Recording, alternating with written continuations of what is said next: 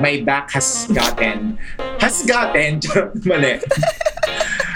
Hey listeners, welcome to another episode of Tawalets. I hope everybody is still being safe and washing their hands and wearing their masks and face shields out. The face shield is a little hassle, no? I mean, I get it. I get that we need to do it, but it's a little hassle, like to see stuff or even to read. When I'm at the grocery and I'm using the face shield, which I have to wear, medyo mas mahirap basahin yung mga, I don't know, ingredients of things that you want to buy. Anywho, we've been getting a lot of new students in Third World Improv recently, which is so great and strange that we're getting more students during the pandemic than face to face classes. But it makes a lot of sense because people from everywhere get to be classmates. It's not, yung parang dati kasi, kung Ortigas ka, Ortigas class ka. QC, QC class. Makati, Makati.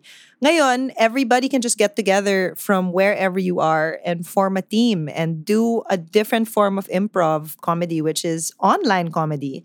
Everyone is doing it now, all the schools around the world. And it's great because people get to collaborate with one another, make projects with one another. So I guess that is a silver lining of this pandemic. Wow, nakahanap pa eh, no? But really, I mean, this couldn't have happened if the pandemic didn't happen. The reason I bring up the school is because today's guest is actually a part of Third World Improv as a teacher. And not only is he a part of Third World Improv, he's also a fellow Spit member. We've performed together since 2006. And he's also a university professor. So it's interesting to see the points of view of someone who is in the academe. And I found the conversations to be really enriching also because the rules of being a professor and being a teacher in improv are very, very different. Not that I wanted to be a professor. Kaya ko ba? No. But yeah, it's really interesting to see also the differences in the students of my generation, 5 million years ago, and the students of this generation. So there's adapting that's happening. People are really changing. Generations are changing. Minds and opinions are changing. And this is a first for me. And I really enjoyed hearing all the thoughts on this. And yeah, I'm just really excited to introduce to you our next guest, Mr. Professor Ariel Diction. So hi, Ariel. Thank you so much for agreeing to be on this podcast. Very happy to have you here. Hi, Aaron. Maraming salamat sa pag-invite din sa akin. Finally, natuloy na natin to kasi na-postpone na lang Yes. na-postpone.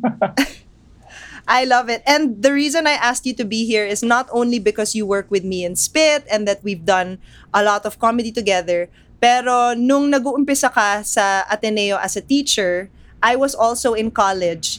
And kayo ni Missy are the only teachers I know na may fans. I know you're going to disagree, pero meron eh. You and Missy both have fans because students find your classes entertaining. So how are you able to bring your experience as an actor into your teaching to make it entertaining or funny for students? Siguro nung panahon din na yun kasi, Aaron, natuwa ako dun sa sinabi mong my fans. When I say natuwa, because it's more of that was so long ago. Parang when I think of when you say na meron kaming fans noon, I think that was also a long time ago. The school was smaller than how it is now.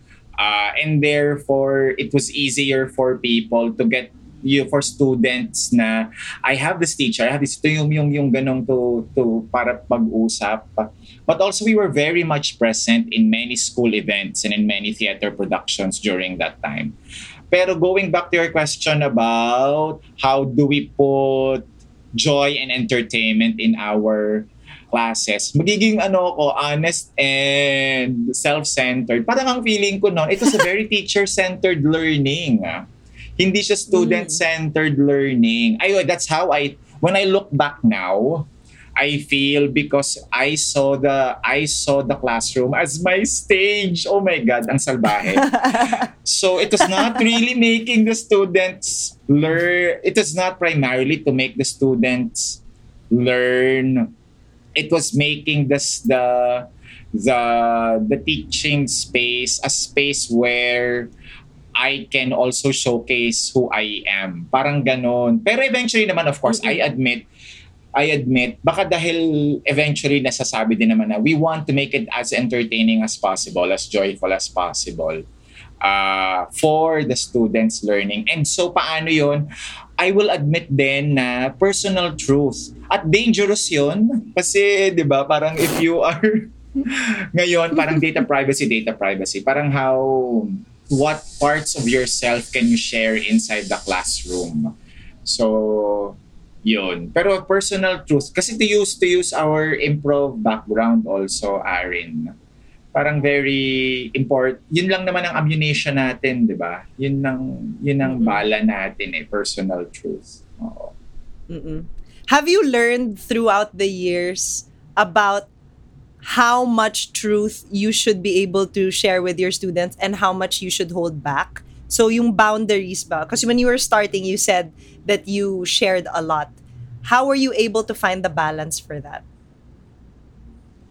Kasi siguro it's initially, instead of just giving and giving every information about yourself, wow, I mean, it was more of it was a way of responding to your students when the need arises na they it not to discount their experiences, but to make them feel that that's why you are able to extend this discussion or deepen this discussion. It's because you have experienced or learned the insight personally. So hindi nga minsan nga hindi nga about being funny. But I think kung magpapaka-classical comedy tayo, di ba? Ang tragedy kasi, sabi ni Aristotle, ay tama ba? Aristotelian yata. Ang tragedy ay the downfall of great men. Or ang tragedy ay downfall of great men. Ang comedy, the folly of the common person. So kaugnay nun siguro kung katulad nun vulnerability. I think when kung naging entertaining man kami at siguro kung nagkaroon kami ng impact sa students, it was being able to share the appropriate vulnerabilities namin, our appropriate woundedness, because that's what I used also. I think when students learn na even their mentors or even teachers who are imparting or facilitating their learning are also wounded, then they isa yun sa mga shared experiences. There you go. I think yun So That's very interesting. Kasi, just to let you know, hindi ko alam kung nakwento ko sa'yo, but the person I interviewed before you, the podcast before this, she's 15 years old. She's the daughter of my friend. And we were talking a lot about her generation of teenagers. And ang sabi nila is they watch YouTube a lot for content creators who share about themselves because they like authenticity. So yun talaga yung hinahabol nila. They like people who share a lot about themselves because they like it when people are being real, not being characters, sharing a lot about themselves. Would you say that this generation of students are like that compared to when I was in school? And how are the students now different from my batch and older, for example? I think because I've been teaching for more than a decade na, I think nung unang decade, iba yung generation. In the sense, iba rin yung your batch siguro, or the general time of your batch. Iba rin yung how you have been informed with regards to how much information can be shared among people or in a setting. Nag-shift kasi yun, I think, through time Nag-shift yun through time na how much can be shared in a specific space. Before, I think during your time, during when you were still students, it was still acceptable that the classroom was a place where it was a safe space even for among classmates and the teacher, na talagang it's a safe space without you necessarily having to mindfully create that or construct that with your class. It just happens organically that it is a space where you can discuss, you can mix professional information and spicing it up with personal stories, anecdotes, diba? Because that's a method also of effective learning because you get to share nga, experiences with personal experiences felt you feel na safe i-share yon sa loob ng classroom. I think nag-shift yon through time. In fact, kung maalala ko, in fact yung TMI or too much information. In fact kung nagkaroon tayo ng ganung term TMI at na-apply yon sa iba't ibang spaces and interactions. Kaya nagkaroon na-inform yung creation of this space now, the classroom, na baka TMI ito. Baka too much information for me ito because I don't want to know these things. Conversely, kami ring mga teachers, or the institution itself, the school itself, reminded its teachers na, hey, be careful also of the information you disclose to your students about yourself and the information about the students that can be shared amongst themselves. So, dahil doon, I think this recent generation of students, ganun kami na-inform. When I say na-inform, when we come into the classroom now, whether on-site or online, may ganun na yung nabuong social contract na you can only share so up to much. a certain level. Oo. So nag-shift din yun. Nag-shift din yun through the years. Kung bakit or kung saan magandang pag-aralan yun, what happened, di ba? I think it's, social media definitely because what can you share publicly is now different. Kasi dati, ang chat, pag nag-share ka sa class, kung i-chismis ka man, it was merely chismis. Diba? Walang resibo. Walang resibo eh. Correct. Ngayon kasi, kapag meron kang shinare something sa estudyante mo, ang resibo, pwedeng wala kang resibo, pero kapag shinare yun ng student mo somehow sa social media, resibo yun. Yun yung resibo, oo. Oo. Ayun, baka isa yun sa na dahilan. Kaya limitado ngayon yung pwede nating i-share. Interesting. Has it become more or less difficult for you to keep classes entertaining with this new ruling or this new parang system being put in place na you can only share so much? Yes, pero baka yung entertainment, baka dapat maganda ring isipan what do we mean by entertaining also. Baka napalitan yung entertaining with engaging. True. No, so before if I thought that entertainment from the teacher was what made the students engage in class, I think also coming from improv, really authentically listening to them, doing your best to actively listen to them as a teacher. And when I say as a teacher, not as a friend, hindi yung role ng friend. In fact, kasama din yun, at pwede nating puntahan yun. Kahit yung role of a friend, nagkaroon pa ng discussion yan sa school, na the teacher should not cross that boundary of being friends with your students. Parang it's good that you have your role as a teacher, mentor, that you can still take care of their welfare without crossing the role of a friend.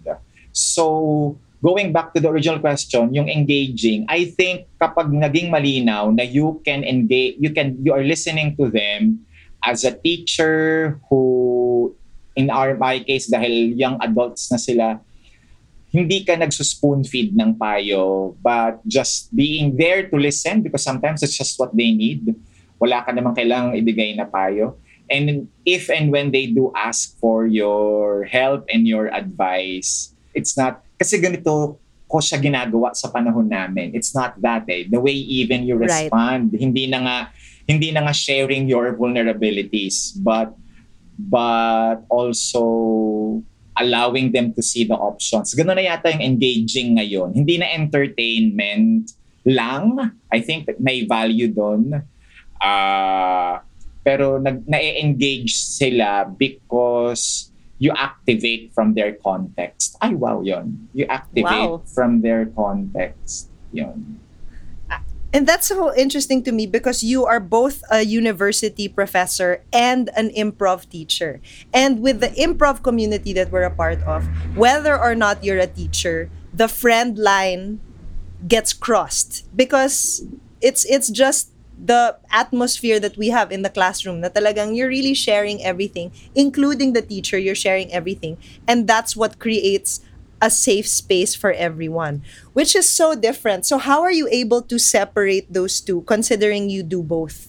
Ay nako, ang ganda ng tanong mo na yan, Arin. Kaya nga rin yata, I again, recently with my classes, at least with the class that I had after early this year, before the pandemic came up, mas guarded nga ako because I think my students from the early years of nung una beses ako nagturo nung 2017 to 2018 kasi yun yung before I left for Beijing.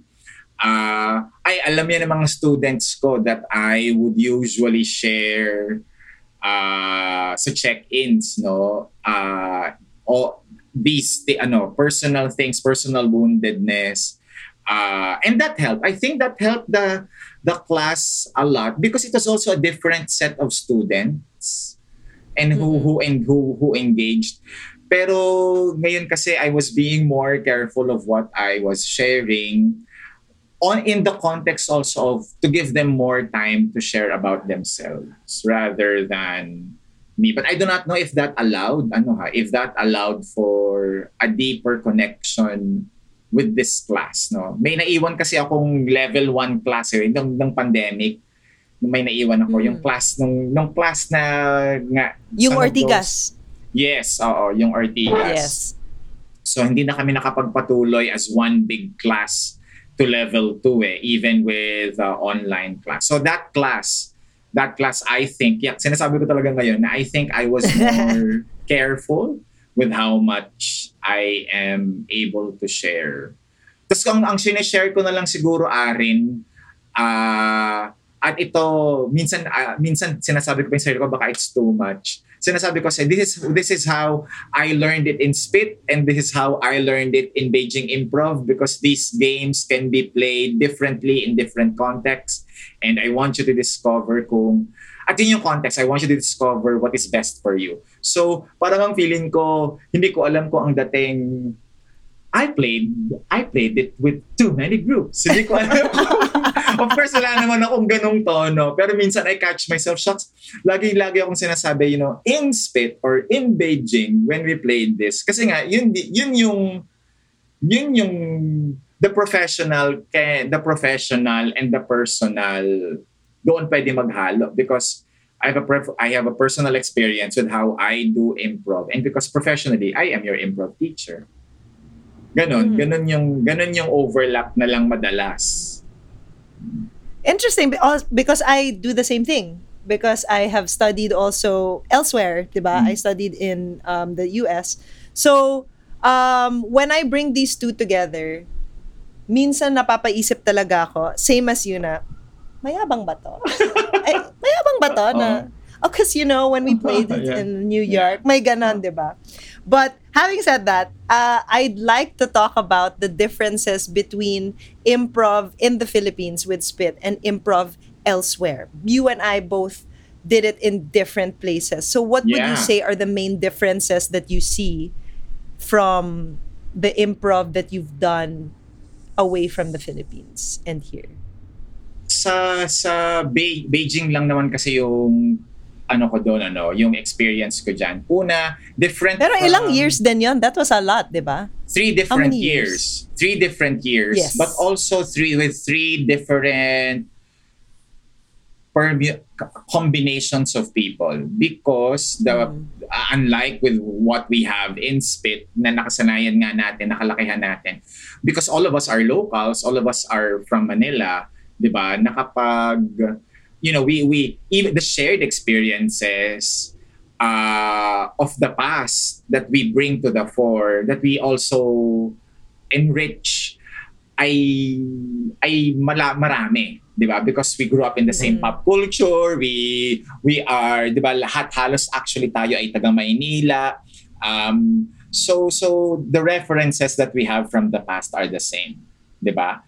And that we enrich also and build on as we grow in our play. Sa Beijing, because it's really composed of expats that come and go in that city, the mix is really different every time I come there. Every time I get to play, ang staple na nga really ay si Jay Wang. Sinabi ko talaga, oh my God, pwede ba yun? O dapat ba edit out? Oo naman. No, but because and that's why he's a good, I think because Jay and I have played for so longest amongst those na nakalaro namin, I think that's why our play also is really different and has evolved through the years. At isa yon sa anchors ko every time I go back. That I know how Jay plays, I know that he knows how I play. But every time pupunta ako doon, it's readjusting to it. In fact, even within that year, you will have to rebuild the group identity and culture again, because pag summer minsan after summer aalis na yung mga tao because their grants, their contracts, are done, and they leave, and we need to recruit new members again for the next 2 seasons of fall and winter. So magre-rebuild ka na naman. So that's one major difference, that the group culture is highly volatile. The group culture is always rebuilt. Sobrang Phoenix, ganon. It will crumble. So walang stability talaga. Oo. Except for, of course, ang anchor nun, the people who get to stay. So in our case, you get, you Jay, Nathan. If you remember Nathan from the improv, who was then an usher when we did improv festival there several years Sa ago. Beijing, Oo. He was not even a member then. But now Nathan has been one of the long-standing members in the past years. So sila yung somehow nagpo-provide nung this is how it was done before. Pero they're also grabe sila mag-adjust because depende nga sa tao. Yun. Ang dami ko na naman sinabi, Arin. Hindi, I totally get it. And sabi mo kasi, what you said, yung depende sa tao, I can totally relate at magtatagalog ako kasi just in case mapakinggan ng mga kaibigan ko sa US. So I was a part of a group called GEM, di ba? And nung umalis ako, kumuha sila ng bagong member. And it just took that one member na nag-iba na talaga yung dynamic ng buong grupo. Nag-event sila sa akin na ibang-iba na talaga. Hindi siya warm, basically, it really wasn't the same as it was before. So, nangyari ba yan sa'yo in Beijing na it took a few people to yung hirap na hirap kayo mag-adjust based on personality? Oo naman. Anything like that? Oo naman. Ayoko na nga munang pumunta sa skill level Kasi pakiramdam ko, iba pang issue yung skill level sa personality. Parang ang feeling ko yung skill level, kaya din naman nating hindi rin pala. Binawi. Hindi kasi iba baka yung personality of mindfulness. Baka okay lang naman kasi kung iba-iba kayo ng skill level When I say skill level, it's siguro experience. And dahil din baka yung personality ay nababago ng experience, years of experience. Parang ang feeling ko yun talagang mas matagal nang nag-i-improve. Mas mindful lang siya na sa sarili niya. Mas self-reflexive siya. even to the point of overthinking na have I listened enough? Have I, even kapag nagpo-proseso or nagpo-postmortem ng shows, ang naririnig mo sa mas experienced na manlalaro ay have I listened enough? Yung ganon. Have I given enough gifts? Have I parang ganon.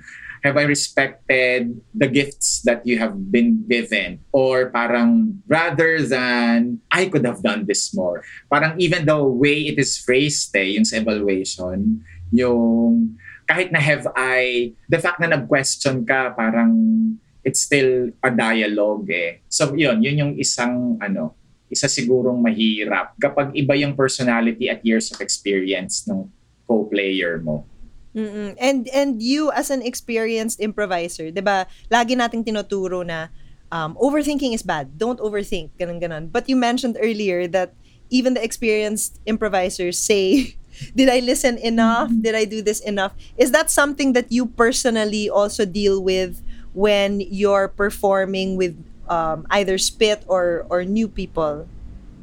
Oo. And how does it help or does it hinder? It definitely hinders. Overthinking definitely hinders, Arin. Sobra. Hindi ka nag-enjoy kapag overthinker ka Kahit naman anong gawain, di ba? Whether it is having kilig with a crush, di ba? Or whether it is, di ba, enjoying with the family. Di ba, pagka once you get in your head and say, oh my God, this will end in a few minutes.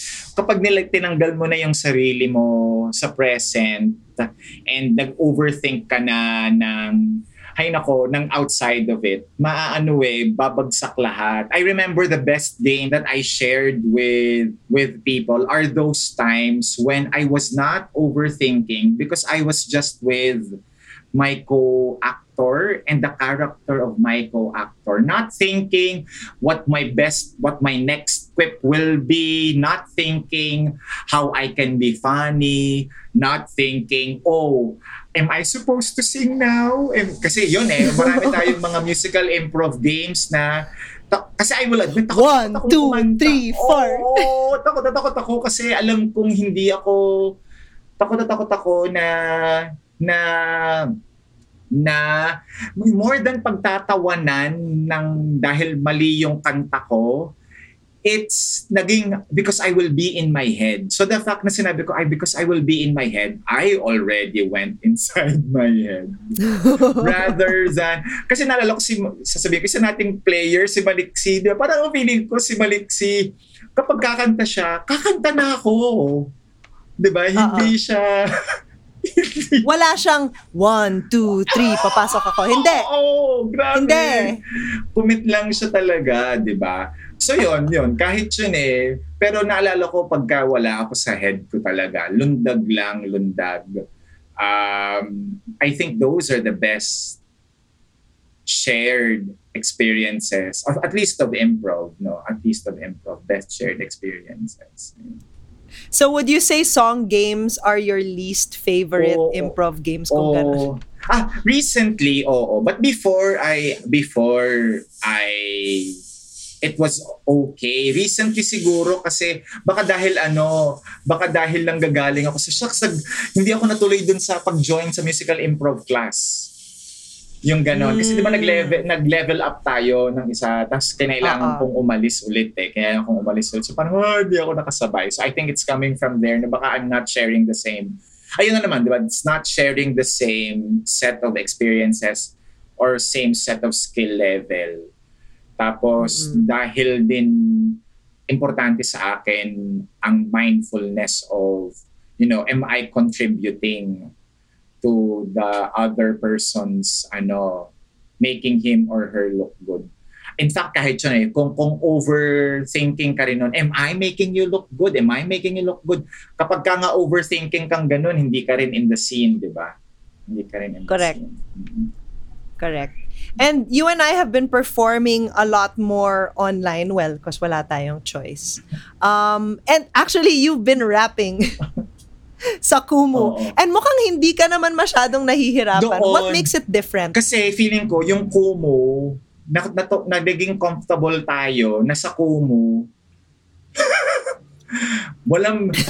Kumbaga, nakuha ko, at importante siguro ito sa akin as a performer, nakuha natin yung affirmation, or nakuha ko yung affirmation na even though ang nagagawa kasi natin sa class, we put all these tools to the fore. Na pagka nagtuturo tayo, we just put them into a mindful state. But actually, I think baka ganito yung isang ibig sabihin ng unlearning from the conference that we joined no sa South Korea, itong International Teaching Artists Conference. We joined that 2 weeks ago. Yeah. And one of the themes, the theme was pathways and boundaries, but one of the key ideas was unlearning. Di ba, parang may definition siya yung mga tao kung ano yung unlearning. Pero I think isa rin yung when we say we unlearn also, pagkatapos mong ma-acquire yung skill, you're also willing to let them go so that you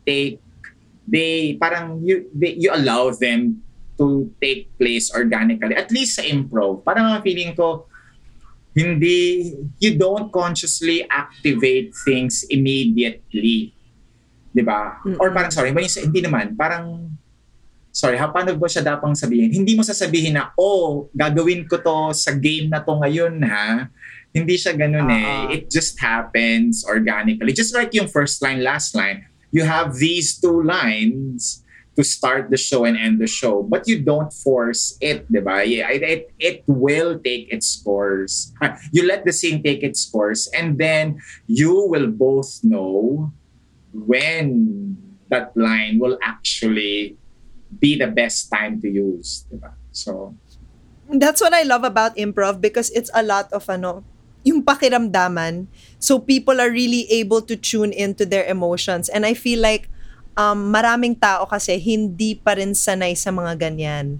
A lot of families, for example, that I know, hindi naman sila ganun ka-warm sa isa't isa, but through improv, each individual kaya na niyang ilabas, and it's not necessarily a bad thing. And I like that. I like na tinuturo natin that emotions are a good thing.